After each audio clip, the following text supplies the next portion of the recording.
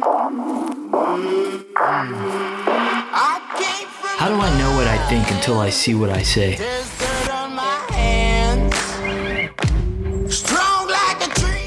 The Green Notebook, carried by military leaders around the world. Within those pages are sweat, tears, triumphs, and the hard-won lessons of life. Lessons worth sharing. Each week, the team dives into the notebooks of military leaders, business professionals, authors, athletes and coaches, and entertainers to share lessons and help you lead with the best version of yourself.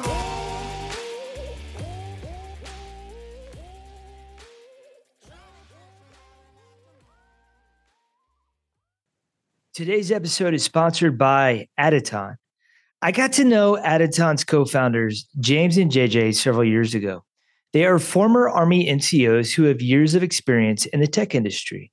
They have firsthand knowledge of what it's like to serve and truly listen to service members in order to understand the critical challenges they face today. Aditon understands that most military jobs are not performed behind a computer desk. They kept hearing leaders ask for a better way to support and care for their people, regardless of their location.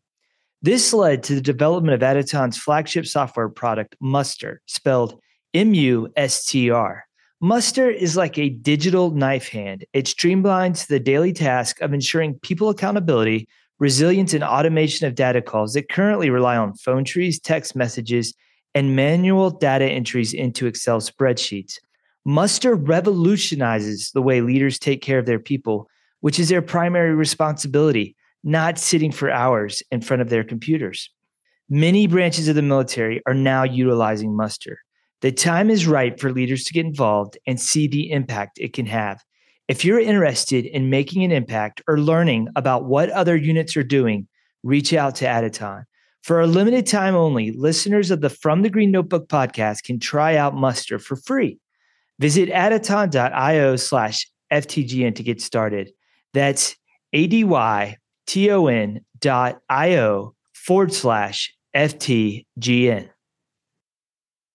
Welcome to another episode of From the Green Notebook. I'm your host, Joe Byerly, and this week we're diving into the notebook of screenwriter turned novelist Terry Hayes. Terry is the author of the recently released thriller, The Year of the Locust, and the international bestseller, I Am Pilgrim. In this interview, we discussed Terry's evolution as a storyteller, from being an investigative journalist to working on Mad Max films with legendary director George Miller, as well as collaborating closely with stars like Mel Gibson and Nicole Kidman. We then dive into Terry's decision to leave it all behind to write novels with no guarantees of success. We also spend a good portion of this interview talking about the self-doubt that comes with any creative endeavor and how you have to put your head down, do the work, and fight through it word by word and paragraph by paragraph. This episode isn't just about writing. It's about finding the courage to trace your dreams, the strength to bear the weight of success, and the grace to thrive through adversities. So grab your green notebooks and please welcome to the show, Terry Hayes. Terry, how are you doing? I'm doing very well, thank you. And thank you so much for giving me the opportunity to talk to you. It's a really cool story, actually. I was talking with David Brown from Simon & Schuster about some potential books that were coming out. And he says, I have a book that's going to be one of the best books of 2024. And then I said, sure, let me know a little bit more about it. And the next email he sent was, I never thought I'd ever be sending this email, but after 10 years of waiting, Terry Hayes has finished his second book, The Year of the Locust. And so I quit reading what the book was about and said, I'd like to read it. And so one of the things that I sometimes like to do, especially with fiction, is not to read the synopsis of the book. It's just to read the book and let the story unfold, kind of like how life does. And so, people have asked me about The Year of the Locust, and I say, it's like somebody told you about a really good show on Amazon, and then all of a sudden you found yourself binging all 10 seasons of it straight through. So the book was absolutely amazing. Thank you. Thank you so much. I wrote an earlier book called I Am Pilgrim, and that was my first novel, and I devoured every review whatever anybody said on Amazon or Goodreads or anywhere else, I would read it. I'd write their name down if they only gave me 1 star, and I'd think to myself, vengeance is coming. Vengeance is coming. Well, I exhausted myself doing that. And this time I said, I'm not reading any reviews. I wrote the best book that I possibly could. I don't know if it's a good book, but it was the best I could do. So I haven't read any of the reviews. And so you're one of the first people to give me a reaction. Thank God, Joe. Thank God it's positive. Otherwise, I think I'll plunge into depression for the next year. But no, it's lovely. It's wonderful to hear, that, look, I'm a writer. I've made movies. I've done many things. But basically, I'm a storyteller. And when you get the opportunity to interact with somebody who's read one of your stories and has gone on the journey with you, that's a wonderful thing. That truly is the reward in itself. And so it's lovely to be here. And thank you so much for the positive reaction. Well, I appreciate it. And I'm 100 pages right now into I Am Pilgrim. I have no idea what the book's about either. Like, I haven't read the synopsis. I'm just diving into it. And it's the same exact experience. But I want to talk about the writing process for both of those books and kind of, what you went through. But I want to back up a little bit. You've shifted career. This is your 3rd career now, I think, right? Yeah, I can't hold a job. Yeah. Could you just share a little bit about your background before you decided to grow up and become a novelist? Yeah. Look, my grandfather was a soldier in the British Army. He was a regular soldier, and he came from Ireland and was probably not the best educated person in the world. And he achieved the exalted rank of corporal. And then my dad was captain in the British Army during the Second World War. And that was the only time my grandfather ever cried. My grandfather had been a prisoner of war for 4 years, in the First World War, and had a terrible time of it. And nothing ever broke him. And, they're quite impoverished circumstances, really, going that far back in the family. And my dad was a very intelligent man, and he made it to officers' school during the Second World War. And that was a very unique thing to do in Britain at that time, which was very class-oriented. And if you didn't speak with the right accent or go to the right schools, you were not necessarily going to climb that high in the British Army. But Dad went to officers' school, and the only time my grandfather, according to my father, ever cried was the day that he saw his son walking down the street coming home in the uniform of a British officer. And that was so joyous for my grandfather. So my dad went to Burma, and wow. He tells me, he told me the first time he ever saw a Japanese person, somebody was trying to kill him. And wow. So he was 19, and he and my mum got married 2 days before he shipped out. And they had a 2-day honeymoon. And then he ended up in Burma fighting. And of course, my mother never knew whether she would see him again. And that Dad came back from the war, and Britain was not the place that he'd left. And in many ways, it wasn't the country that he'd fought for, because it had expended all of its wealth in the Second World War, and there were not many opportunities. So my dad came up with the brilliant idea that we should move to Australia, and it was just my brother and myself. My brother was 3 years older than me.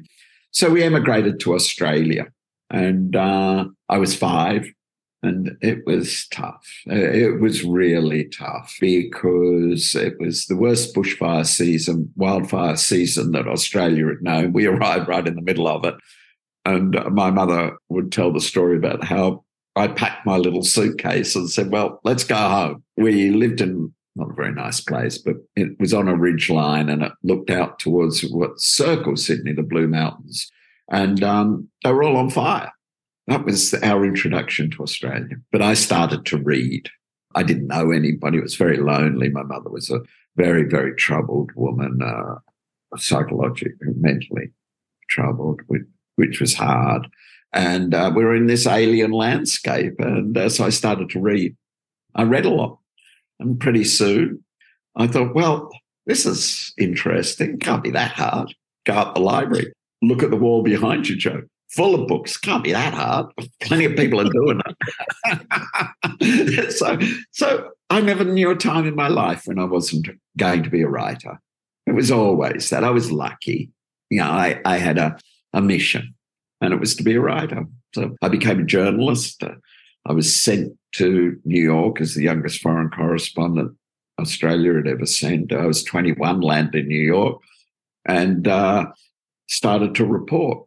Could travel anywhere. If you could think up any story, you could go there. It was wonderful. And 21 years old, they gave me an apartment opposite the Dakota where John Lennon lived and a credit card. Now, what sort of organisation gives a 21-year-old in New York a credit card? And that was when I knew financially the company was doomed. They couldn't possibly survive. They were letting idiots like me loose with a company credit card. So I saw a lot of America, a lot of South America. Did some, I'm not saying the stories I wrote were great, but they were great topics to write about. And one of those topics was the way that the CIA manipulated, did a lot of not such good things, to get Australia involved in the Vietnam War. And so, of course, Australia made a great contribution, perhaps not in numbers, but I think the Australian troops were always really worth their money. And I think throughout many conflicts, going way back to Gallipoli and the First World War, the Boer War, I think Australians have always acquitted themselves with honour and courage. Not all of them, but generally they're held in high regard. So we ended up in Vietnam, and it was just as much a disaster for Australia as it turned out to be for America, the political side of it, the public protests, all of those things. So I did that from New York. How did the CIA get us into it? What did our politicians know? What lies did they tell the country? And so that became quite an occasion. The publication of that, I nearly lost my job, and so did the editor. But we hung on. And then I became a radio producer of Australia's top-rating current affairs radio show, and a guy walked into my office and he said, would you be interested in writing screenplays? And I said, I guess. I was relatively well known in Australia, and he'd read a book by Pauline Kael that the best screenwriters in the world are former journalists. So he thought, well, she knows a thing or two. So anyway, he said, do you want to come and have a look at this movie I've made? I said, yeah. So he showed it to me on a 17-inch black and white TV set with sitting on the lounge room floor of some place where he was staying. And half the scenes were missing. He said, what do you think? I said, it was interesting.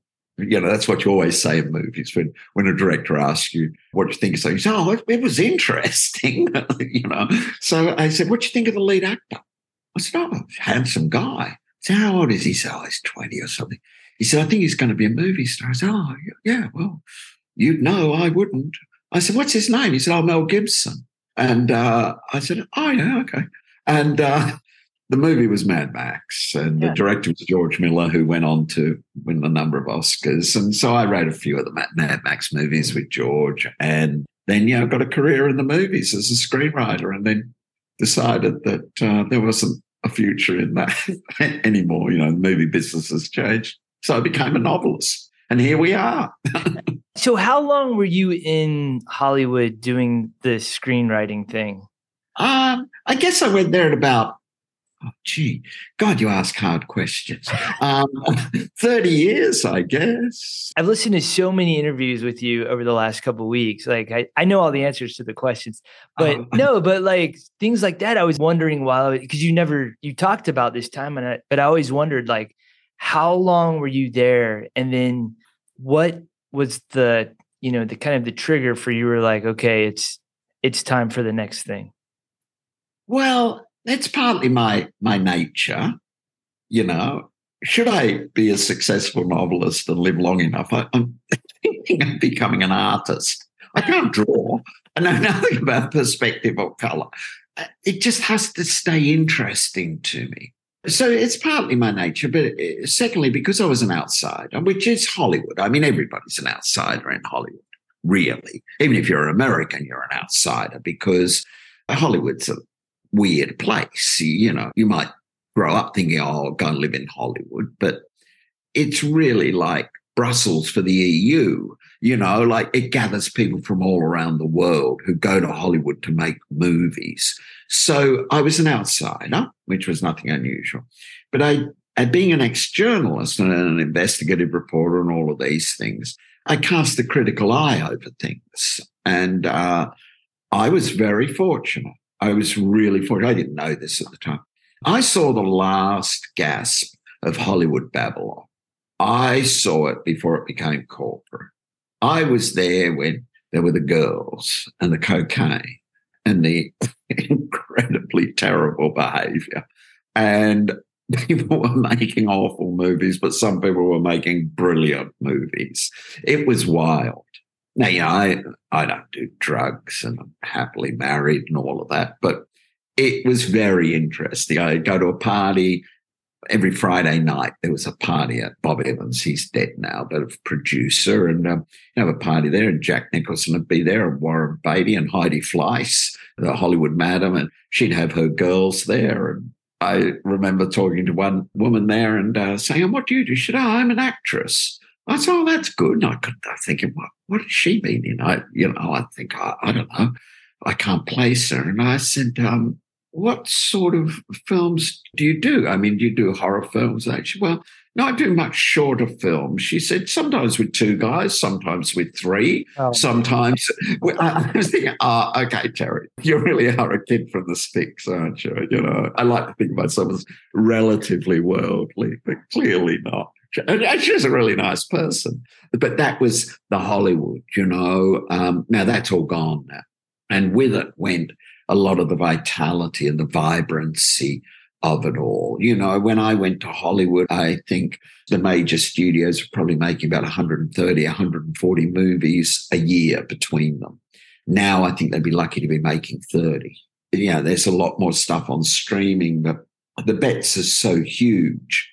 When you have Martin Scorsese spending $300 million on a picture, that's very, very serious. And that means that a lot of smaller movies are not being made. And often the smaller movies are more interesting ones. So I looked at this. I thought, it's so hard to get things made. It is so hard. On Pocahontas, a Disney, animated film, well, funnily enough, with Mel Gibson doing the starring role of the voice, the voice acting, I think there were 29 writers and producers on it. So what do? You sit there with your kids and you say, now, wait. That line of dialogue, I wrote that. Now we'll go out and get popcorn. And that was never my idea. That was not what I wanted. I thought I had something to say, and maybe I do, maybe I don't, but I felt like I had something to contribute and I'd like it to be mine. So I said to my wife one day, I don't think I want to do screenplays anymore. She said, oh, what do you want to do? I said, well, I'm going to write a novel, which is what I'd always wanted to do. She said, oh, yeah, that's good. She said, do you get paid for it? I said, I don't know, really. She said, is there money in it? I said, I don't know. So I think at that stage, I'm not saying anything that hasn't been in Variety and all of those things. I was getting about $1.5 million a script. So anyway, I decided to write a few hundred pages of a novel and submit it, which I did. And thankfully, some publishers, both in the UK and the US, decided that maybe this was worth having a shot at, maybe you should finish this. So anyway, my agent called me up. They said, anyway, they want to do a deal. Congratulations. I said, oh, that's great. Terrific. So we talked about it for a while. I said, what are they paying? He said, $80,000 as an advance. I got off the phone. I said to my wife, I think our lifestyle's going to change significantly. She said, how much? I said, a lot. You better start looking at the prices of things before we buy them. And because it was Hollywood, and I'd made some successful movies and we didn't have any kids. And now we end up with 4 children. So I saw the way the wind was blowing and I was lucky I could jump to novels. I think that's such a crazy leap to go from something that you're good at, but this is the one thing that you've always wanted to do, and to make that leap to do it. Were you nervous at all? Again, as I was listening to your interviews, just, putting myself in your shoes, I think that'd be the scariest leap, to make. My dad told me something about being in combat. He said to me, if you knew how bad it was going to be and how scary it was, you wouldn't do it. That's very similar to me. If I knew how tough writing a novel was and how scary it was to be 400 pages in and feel, oh, well, I'm only halfway and I don't know how this is going to end. I don't know what happens next. I wouldn't have done it. Just like Dad. He was 19. He was ignorant. And of course, ignorance is a wonderful thing. What's your excuse? Yeah. It was sort of like, oh, yeah, well, I'll just sit down and write a few pages and see how I go. It got really interesting. I realized a very important thing. I've said this a number of times, but Ray Charles once, Billy Joel had just broken big with Piano Man, and he met Ray Charles. So Ray Charles said to him, listen, I'll give you one piece of advice. Make sure you love the music you're playing now. Make sure you love it more than anything. And Billy Joel said to him, why? And he said, and Ray Charles said, because you're going to be playing it for the rest of your life. So I think in the movies, I had an opportunity to keep playing the same music. I could have been the Bee Gees tribute band, but I didn't want to be. I wanted to keep it interesting, do something different. And so when I came up with the idea of writing I Am Pilgrim, it was sort of exciting, but it was really based, Joe, in ignorance. I was courageous looking back, but only courageous because I had no idea what I was getting into and how complicated it would be and how I could have spent years writing a novel that nobody read, and that was really the most frightening thing. I mean, imagine you seeing yourself as a storyteller and you spent years developing this story. You get the campfire going, the timber wolves are howling outside the cave, and you think, right, this is going to knock their socks off. And nobody comes. Just say the tribe all decides that the antelope hunt is a lot more interesting than some idiot sitting around a campfire. So that was when it got scary. I thought, my God, I've devoted so much of my time, my mental energy. I've ignored my family to do this. Say nobody even buys it. Say it just nobody pays any attention. That's when it got really worrying. When you're hundreds of pages in. Page 0 to 200 was like, oh, this is fun. I don't have to talk to idiots at studios. I can just do what I want to do. But after that, it got tough. I want to talk about that for a little bit. This is something like near and dear to me. So last December, December 22, I made a decision that every Sunday in 2023, and I was going to finish by the end of the year, I was going to release a small essay, nothing crazy, just, 400 to 800 words. And it was going to follow the arc of the hero's journey. Right. And it was going to be something that I would finish by the end of 2023, maybe I'd have 25,000 words. Right. And as a note, like I'm still in it. I haven't finished yet. I'm still going, and it's going into 2024 now. But I committed to it. And there were times where I remember being like, I don't know where this is going. I know how the story ends, but I don't know how I'm going to get from M to Z. And there's just this panic that sets, and I've told all these people. So I'm just curious, like when you had those moments of fear and self-doubt, what was the thing looking back now that kind of got you through to the other side? Yeah, there was a book written called One Bird at a Time, which nobody knows about, but it is interesting. Is it Anne Lamott's book? She talks about her brother had an essay due. That's right. Yeah. You and I are the only two people in the world that know that. Yeah, well, you know the story. He had an essay due about birds of America. Yeah. And the night before, he spoke to his father. It's my memory of it. You'll correct me. I have probably much better memory than me. He spoke to his father and said, well, I got this essay due. His father said, well, how much have you done? He said, none. And he's got to do this whole thing on birds of America. His father gave him a great piece of advice. One bird at a time. That's how we start.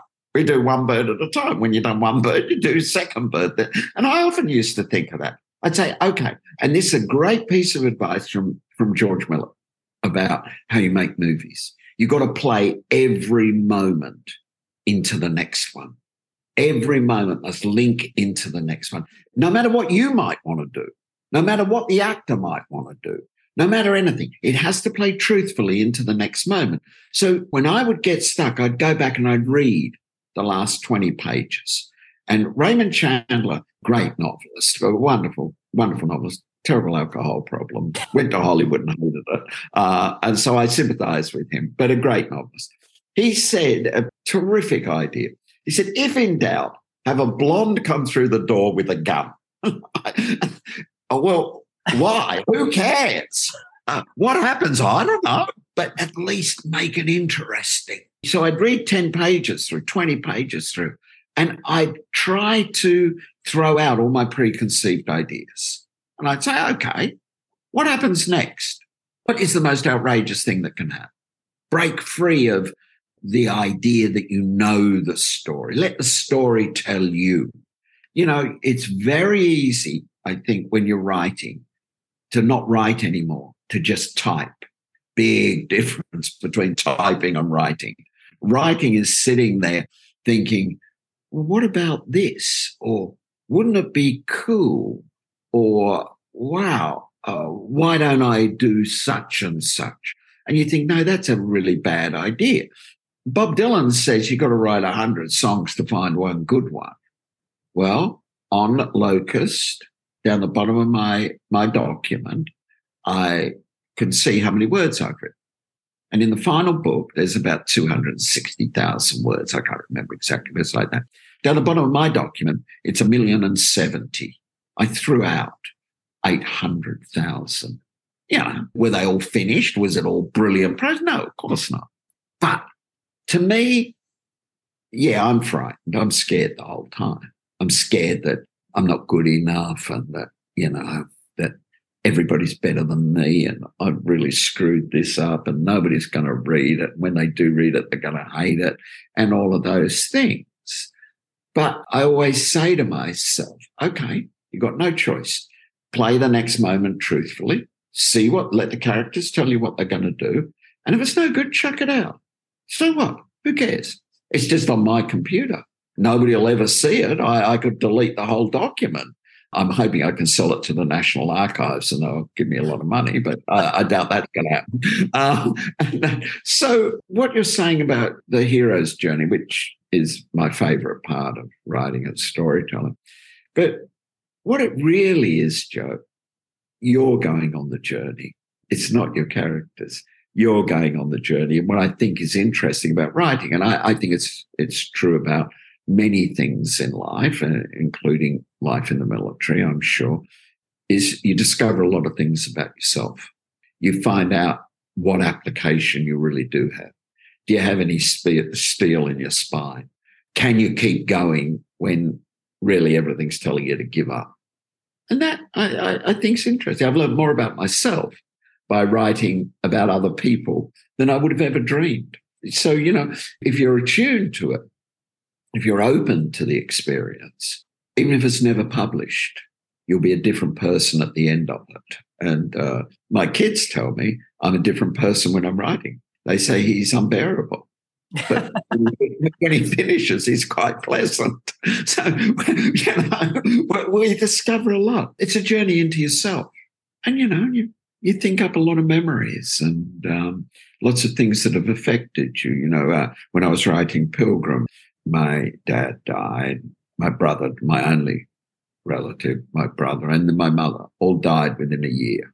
And I was 500 pages into Pilgrim and buried the three of them. And that was tough. I got to tell you. I mean, I stood in a hospital corridor and spoke to the doctors and they said, what do you want to do with your dad? And so I said, turn them off, turn the machines off. It's no way forward. It was very tough. We were a very close-knit family, despite all the troubles, you know, as I mentioned before, an immigrant family. And then I had to go home and write another few pages.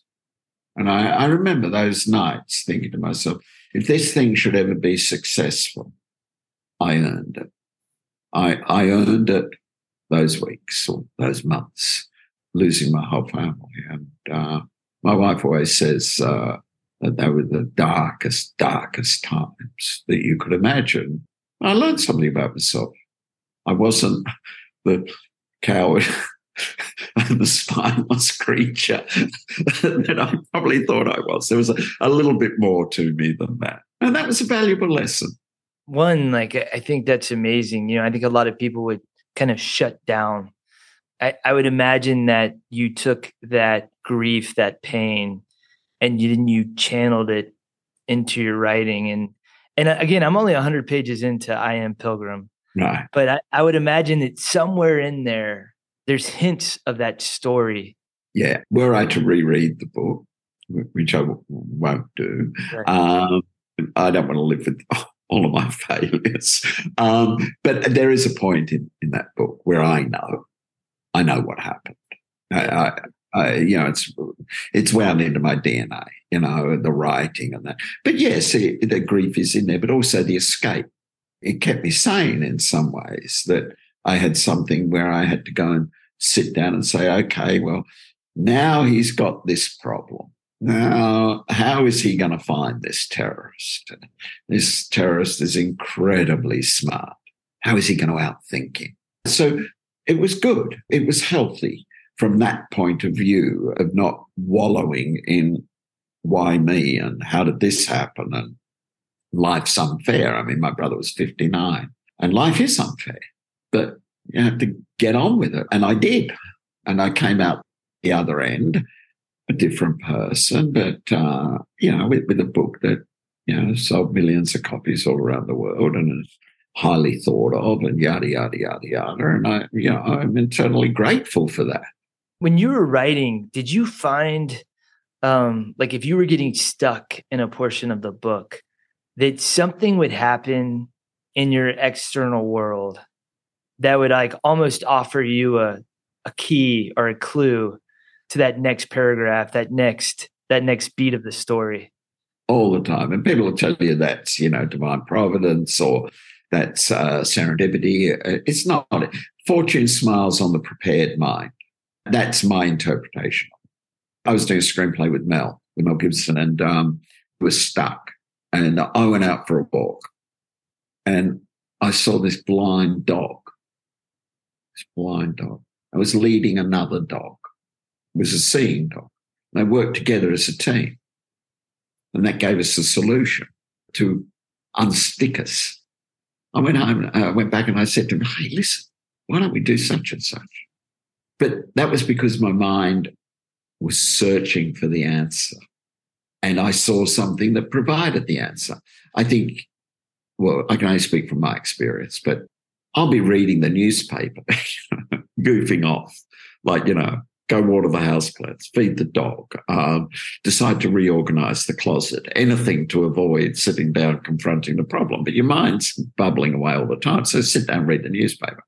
And so many times I'll read something and I'll say, my God, that's the answer. There it is. So much of the storytelling side, not the actual physical writing side, trying to turn ideas into something approaching literature. But no, the actual storytelling side, it comes out of left field. But secretly, subconsciously, you're searching the whole time. And you have to be open to that. That's the thing, that you have to open your mind and open your heart and be widely experienced, both in your own life and also in what you read and what you see, movies, TV shows, newspapers, magazines, talking to people, all of these things. And so I think one of the hallmarks of good writers, according to Amazon, I'm not in that category, so I can say this, is that they use minor things which are a telling detail. They tell you volumes about somebody or something in a very, very small and economical way. There's a movie with Bette Davis called Now Voyager, and she's the traveling companion of a very wealthy woman, awful woman. The wealthy woman is having her makeup and her hair done by, various people, makeup artists and all that. And the wealthy woman is sitting there smoking. And open on the table next to her is a jar of face cream that they're using to make her more beautiful. She's smoking. She finishes the cigarette and plunges it into the face cream. Doesn't use the ashtray, just sticks it, lit end first into the face cream. It's a great moment. Tells you everything you ever needed to know about that woman with vast economy. And I haven't seen Now Voyager probably in 40 years. And I remember that moment. I remember that and thinking to myself, my God, that's a telling detail. Somebody could have spent 5 pages describing what an a-hole this woman is. You didn't need to. It told you whatever you needed to know. And so when I'm approaching writing, I'm always looking for those telling details, for those small things that speak volumes about somebody's character. In the old silent movies, they used to do it all the time. The guy walks out of the shop, there's a dog sitting there, he pats the dog. You say, oh, he's a good guy. And somebody else comes out and kicks the dog. Well, now you know where you are, don't you? You've got a good guy and you've got a bad guy. So, you're always looking for those telling details. And that's where the research for something like Pilgrim or Locust comes in, that you're trying to find, like Bagram Air Base in Locust. I had no idea until I really started to read that there were traffic jams there, that it was a lot like, my God, you think, oh, there's the Afghan war and the US are there in this vast number. And it's sort of like, well, we could be on Times Square on a bad night, or whatever. And so you're looking for that telling detail that when people read it, they say, that has the ring of truth about it. I could have written pages about the ordnance that was available there, the jets coming into land, this happening, that happening, and gone into vast detail about various armaments and weapons. I don't think it would have told you as much of the fact that, you can't get past Pizza Hut because of the line out of Starbucks or whatever is the truth of it. And that I read that the Starbucks CIA headquarters in Langley is, by repute, the busiest Starbucks in the world. I think that tells you more about the CIA than a lot of other stuff. These are people who are like us, need an energy boost. So you're looking for that detail all the time. That's what keeps it interesting. My kids tell me, or the kids say to their friends, don't ever play Trivial Pursuit with him. Do not play Trivial Pursuit. He knows so many useless facts. And I collect them. Do you think that your time, like if you wouldn't have been a screenwriter for all those years in Hollywood, that you wouldn't have been the author to write I Am Pilgrim and Year of the Locust? Yeah, it's a continuum. You can't segment it. I learned more about storytelling, really learned about storytelling by sitting in the editing room, because I started movies in Australia and it's less silo oriented. Everybody pitches in. You've got a good idea. Well, let's hear it. Hollywood's much more people in silos, and directors do not like writers being in the editing room or anything like that. Well, in Australia, it wasn't like that. It was, oh, well, we're in deep shit, so everybody better start shoveling, And so I had to live with what I'd written. And then, I became a film producer, so I had every right to be there. But I had to live with what I'd written and live with all my failures. And so you sit there with the editor and you say, my God, that's some of the worst dialogue ever written. That really is. So that's going to win every raspberry ever given for this. What can we do? And he says, well, why don't we cut this line, take this line from that take? Why don't we play it off the other character? We'll bring the sound volume down. We'll scramble through. So I learned an enormous amount about storytelling. Saying in movies, the big budget movie is like a parachute. If it doesn't open, you're dead. And so you think very hard about the concept of your movie or your novel or your TV series or whatever it is you're doing. You're thinking, what is going to get people out of the mall? What is going to get them to want to go home? And you were saying that binge reading Locust You started off and you became a binge reader. That's the highest compliment anybody could ever have, because it's saying to me that I've arrested your attention. Well, the first way to arrest your attention is to make it a subject matter that the public at large might be interested in. Once you've done that, now it's my job to make sure paragraph by paragraph, page by page, chapter by chapter, you're saying, okay, what happens next? What happens next? So, yeah, I learned an enormous amount from the movies. And look, I worked with, Australia's a strange country, very strange, but it's got a lot of highly talented people. And we were there at the beginning, really, of the Australian film industry, or not so long after it had started. I worked with, I guess, 10 people who've won Oscars, not just directors, cinematographers, sound mixers, costume designers. There was a lot of highly talented people, and I was privileged to be able to watch them and talk to them and learn from them, and then go into the editing room and learn from my own mistakes. So I couldn't have done whatever I've done in novels without that experience, any more than I could have become a storyteller had I not been an immigrant child. Yeah. As you're talking, I'm thinking about, I'm reading, right? I'm binge reading the book, and we were on vacation, and I put it down. My wife's like, "What's wrong?" I was like, he just switched genres. Yeah.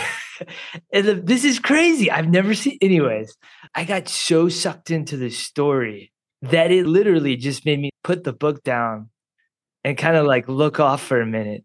The beats of the story were so fast. Yeah. Yeah. I've never had a book do that before. It was like riding a train going really fast. Yeah. And there's no conductor. That's right. I think of the book more a Locust, not Pilgrim so much, but Locust, I think it's more like a Christopher Nolan film. Yes. Where it twists ideas and thoughts, and that very challenging thing to do. I think Christopher Nolan's a brilliant director. I really do. I'm reading a biography on him right now, the Nolan Variations. We're watching Nolan films now. Yeah. As I'm reading the book. Fascinating guy. It's interesting that you mentioned Nolan, because a similar thought went through my head because I'm reading his biography at the same time I'm reading Locust. Yeah. Anyways, sorry. Tangent. No, it's, book writing is pretty stodgy. It's got a long history of that form of narrative storytelling. But storytelling's changed very dramatically, mostly due to the movies, and a lot to do with streaming. I watch movies with my boy. I've got 4 kids, 2 girls, 2 boys. My boys are younger, and I watch movies with them. And something happens in one of these Marvel movies, and I say, "Why did that happen?" I look at me and say, "Well, I don't know." I say, "But what's the purpose of that?" And they said, "Well, it's interesting, or it's loud, or it's a good explosion, or it's this." I said, "It doesn't make any sense." They look at me and they say, "Yes, it does. It does, because it's on the screen." I say, "But I'm lost." But when they read Locust, they're teenagers, when they read Locust, I said, "What you think?" And they're very widely read, obviously, because of me. And they see a lot of movies. I said, "What do you think?" They said, "It's really interesting, Dad." And I said, "Why is that?" And my youngest son said to me, he said, "It's like most books are in black and white. Your book's in Technicolor." And I said, "Really?" So I wasn't sure this was a good thing. He said, "Yeah, it seems really modern." Yeah. Whereas they find most books that they read, are really derived from 19th century literature. The narrative beats are very predictable and all of these things. The trick that I had to go through was to take you or anybody else that's reading it on the journey. Keep them on the train. The train's out of control. It's traveling so fast. There's nobody in the driver's cabin. That there's a bridge coming up and we're unlikely to take that curve. Stay on board, because you're in safe hands here.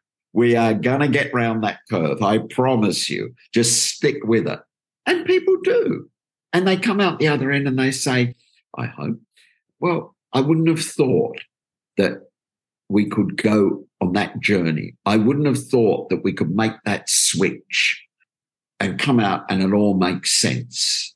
And there's a period. There's some pages at the end of Locust, which I found, for me, very moving because it told you what happened to everybody. It was one of those, those pages that this person did this and this person did that.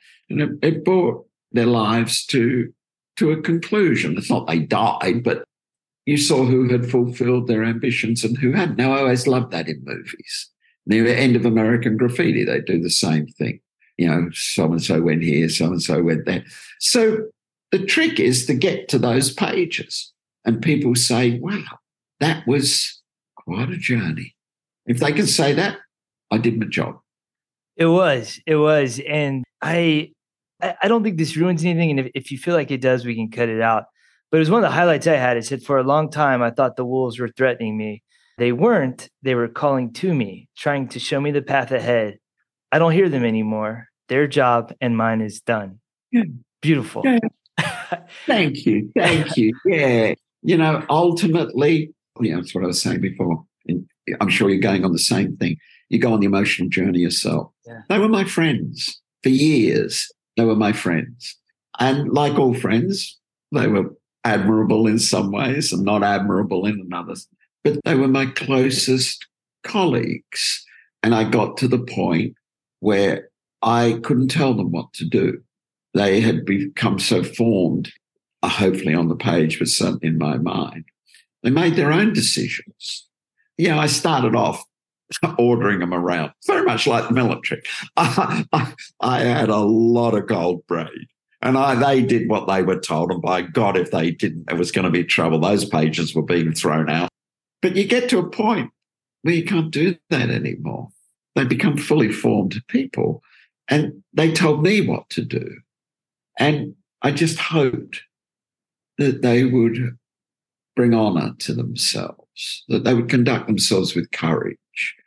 One of the most moving things in Locust, and again, I hope I'm not giving away too much. He says to his kids sitting up on top of the building in the wreckage of New York, they say to him, look, if you go back to help the world from here, if you go back from here, nobody will ever know what you've done. Nobody will ever know that you did it. That to me was the idea of real courage, that not doing it for recognition, not doing it for hero worship, not doing it for any other reason than that the moral imperative was to do it. I often thought of my dad when I was coming up with all of these ideas. No idea what he did, in the jungle. My grandfather, nobody had any idea of what he did or the lives he saved or the mistakes that he made. And that to me, it's real courage. It's not the medals and the awards and all of those things. It's the fact that somebody knew what was right. And that was how I felt about my character. He was going back knowing that there would be no recognition, knowing that he would probably die in the process, in which case he would just be forgotten. But even if he succeeded, nobody would know. And I thought, God, a man that still does it, he's worth knowing. That's the sort of guy that you wouldn't mind having your back on a bad night in Cairo, So, yeah, it's a journey, And they ended up being nice people, thank God. Yeah. I'm curious. You wrote and published I Am Pilgrim, became wildly successful. And Harper Lee, I think about this too. I read a passage one time about Harper Lee, and this author speculated that she was pinned down by the boulder of her reputation. Yeah. That she had written such an amazing book that she couldn't write another one. Yeah. So when I Am Pilgrim was successful, was that in the back of your mind at all when you were writing Year of the Locust? Yeah. After Pilgrim came out, and as you say, thank God, they gained a lot of success, both commercially and from the critics and everything else. I was very depressed. It's counterintuitive, of course. You should be buying Ferraris and having the time of your life. But I wasn't. cast me down into a very dark place because ever since I was 5 or 6, as I mentioned, I'd had one dream. And one day I would write a book that people really liked. And that wasn't necessarily great literature, but it was a great piece of storytelling. And that's what I'd always wanted. And I got it. Chinese proverb, be careful what you wish for, you might get it. And I had a hole in my life. What do I do now? Like, this has been part of me for decades, for all my life. This has been a dream.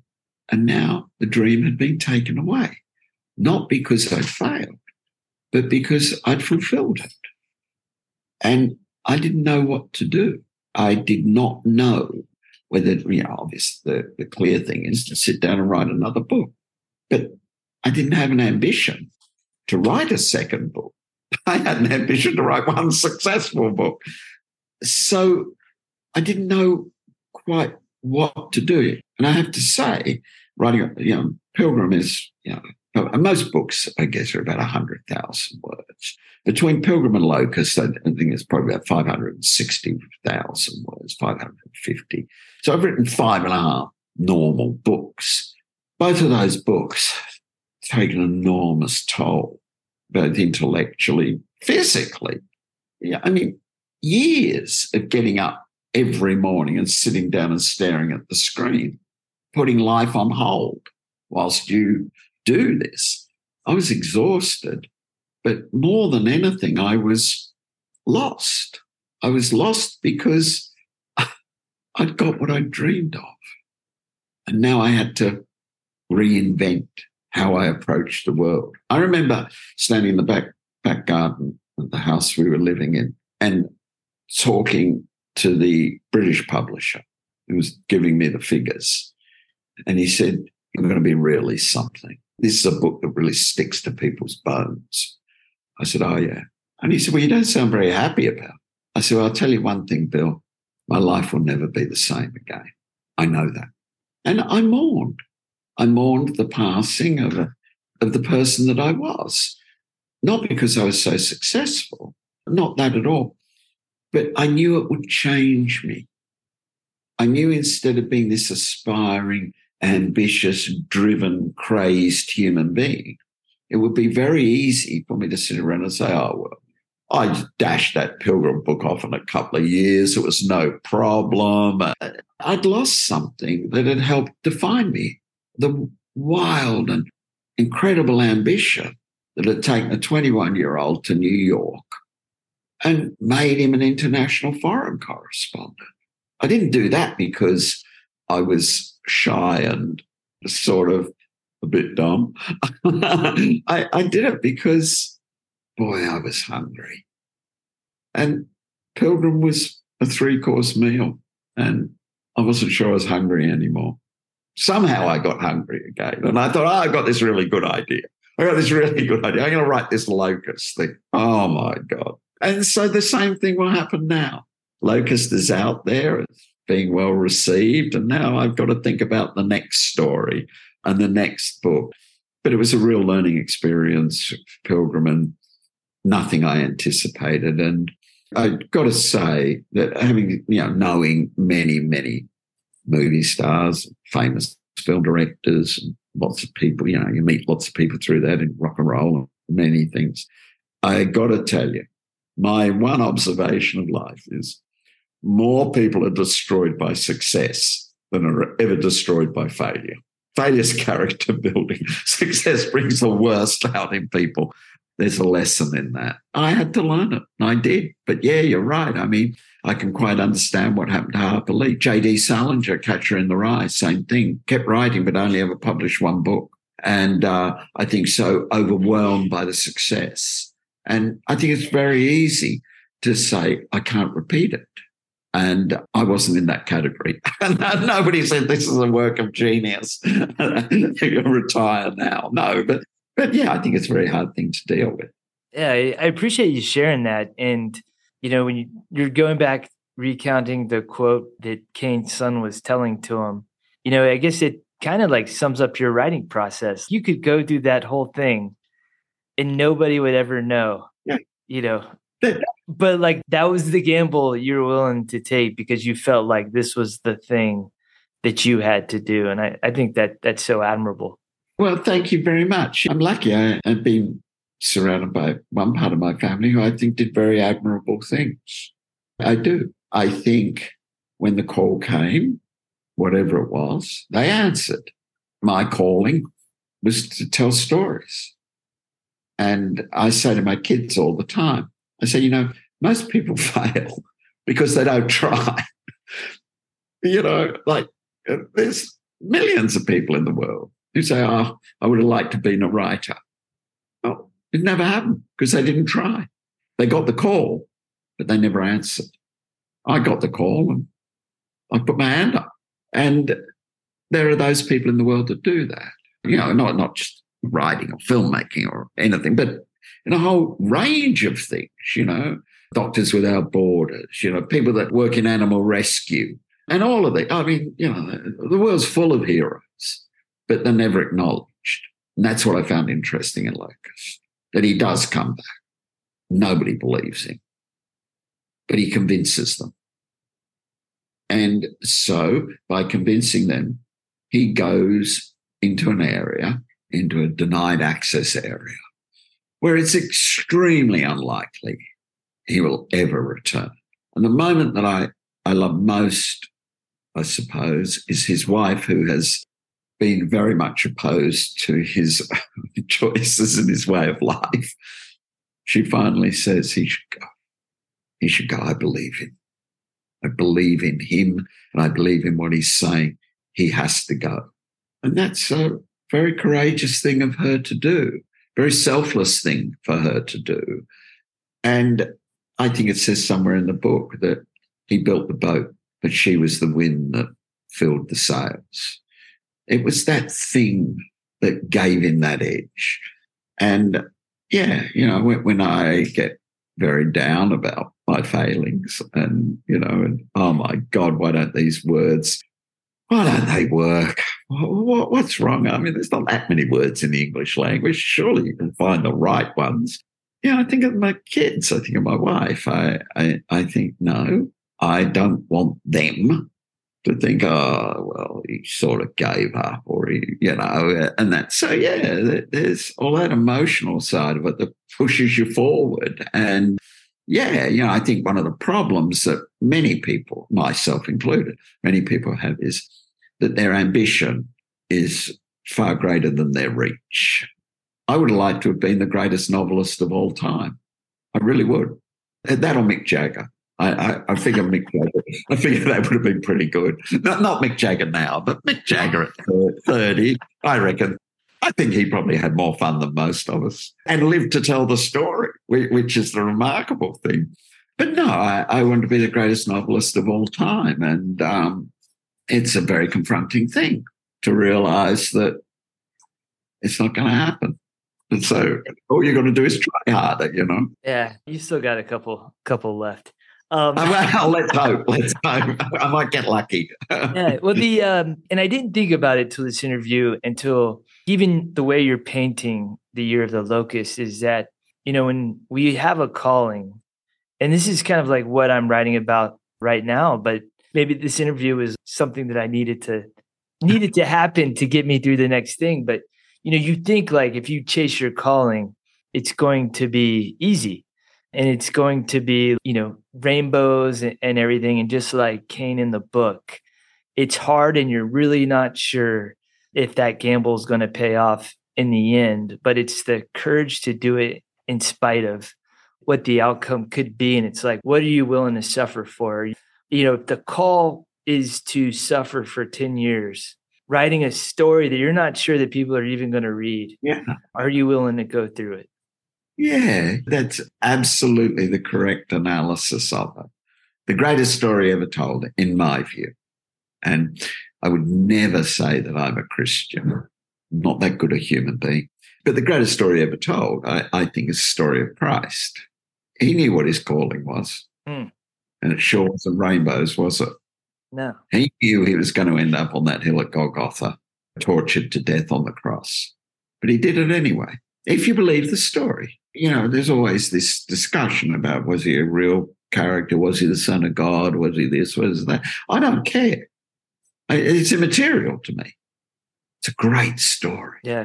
Fantastic story.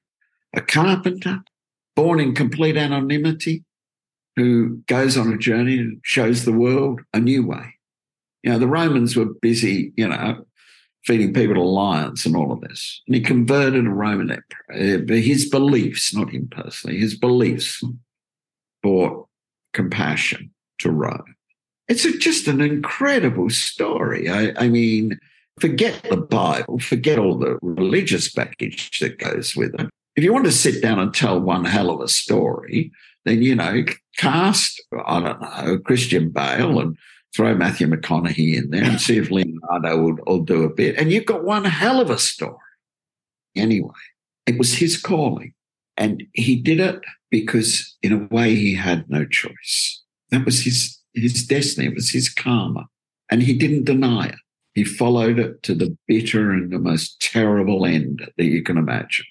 So that's courage. And in our own small way, each of us has that opportunity in life to do something that will make a difference. A great saying, the life we lead is the rent we pay for our space on earth. Well, I'm determined, I don't know to what extent, but I'm determined to pay at least some rent. And if people read Pilgrim or they read Locust and they learn a little bit about courage, or it inspires them, or they think, my God, you can set off on a fairly straightforward mission into Iran, as much as anything going into Iran will be straightforward. Get some information or exfiltrate somebody. That's what he starts off as. He ends up saving the world and nobody even knows. And to me, that sort of summed up life in the CIA. God knows we will never know how many 9/11 attacks have been thwarted, or similar attacks to 9/11, not just in America, but in many Western countries. There's lots of people working out there, working very hard, very intelligently, who are completely unrecognized. And their work is completely unrecognized, but they do it anyway. And I don't think it's just to pay the mortgage. So sure, sometimes, yeah, but there's other people who it's not like that at all. So, yeah, it's a common theme through both books. When my wife read I Am Pilgrim, she'd read it in bits and pieces, but then she read the entire book through.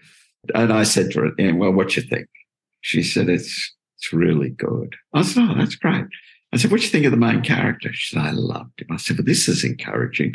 She said, well, of course I love him. It's you. I said, what? She said, it's you. I thought, don't be ridiculous. I'm not going around waterboarding people. You won't find me, going toe-to-toe with the world's worst terrorist or most accomplished terrorist. She said, no. She said, it's you. But she said, the quiet courage of never giving up. It's the nicest thing she ever said to me. It's probably the only nice thing. but yeah, it was a huge compliment. And yeah, so to some extent, both of the books reflect my values. I don't know. Maybe people respond to it. Maybe they don't. There's nothing I can do about that. I can only write something that I think is truthful. What's next for you now that you're going through this process again? Yeah. Well, a few things. My eldest daughter is an equestrian rider, and she rides dressage, and she is training with an Olympian, a woman who won the silver medal at the Olympics. My daughter has an ambition to go to the Olympics, so I have to go up and watch her ride. To anybody listening to this whose children are thinking of getting a horse, take it from me. Do not make that mistake. Do not. Whatever you do, buy them anything. Do not get involved in high-end horse riding. So I have to write another book, Joe. That's the truth of it, because nobody in their right mind can afford this sport. So we should thank your daughter for the... Yeah. So she's doing that. Then my next daughter, my second eldest child, she's at college, and she is a very, very fine horse rider and thankfully gave it up. And then my two boys are finishing high school, and one of them, my youngest boy, is an outstanding golfer and thinks that he might get a golf scholarship to Stanford, which I'm encouraging enormously so that he can keep his mother and father in their old age. So it's not a cheap life. I wish it was. So poor dad has to write another book. So the publishers, in their wisdom, thought that this was a vulnerable time to attack me and say, do you want to do Pilgrim 2? And we'll give you quite a bit of money. And in my stupidity and desperation, getting on this phone from my daughter saying, well, we need a new horse truck. And I've just seen a 2-year-old. It's a really stunning horse. I think he's going to go Grand Prix. I say, how much? And 5 minutes later, I've recovered. All of these things combine into this dreadful life that I have to lead. And I said yes to doing Pilgrim 2.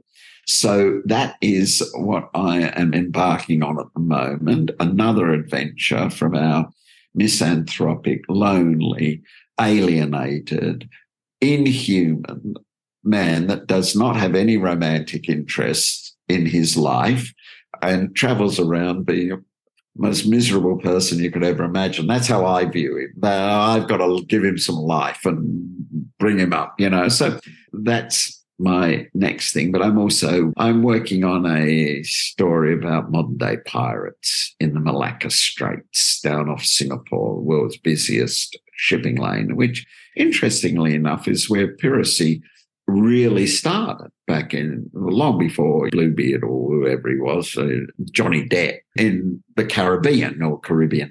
So it's an interesting story. It's a very interesting story because it concerns the DEA and trade of the mole within the DEA. So I'm toying around with that and working on Pilgrim 2. So I'm trying to keep busy.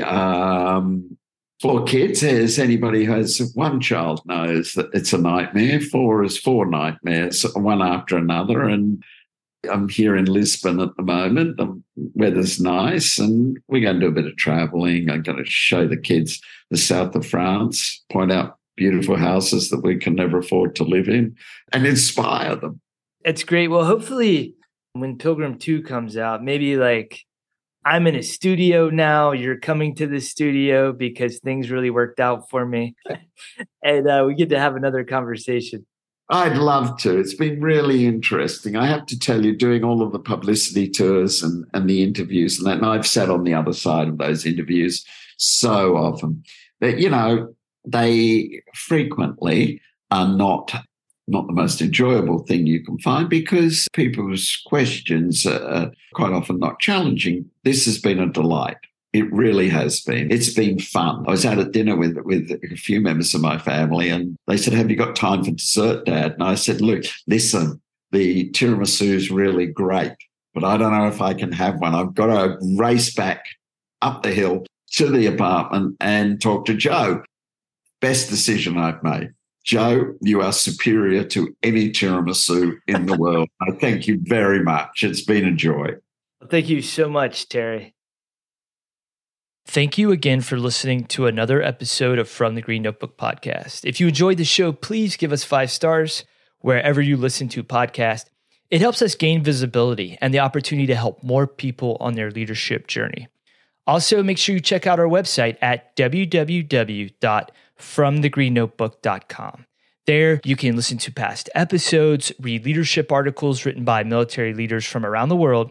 You can sign up for our monthly reading list email where you can learn about new books that are coming out, and our Sunday reflection email that comes out every Sunday morning. Is really short. It's a 2-minute read, but I guarantee you it's going to start your week off on the right foot. Finally, make sure you follow us on Twitter at FTGN Notebook, and you can find us on Instagram and Facebook by searching for From the Green Notebook. Again, thank you so much for coming on this journey with us. I am humbled by the opportunity to learn these lessons alongside you. So please join us next week for another episode of From the Green Notebook, where we're going to help you lead with the best version of yourself. I came from the mud. There's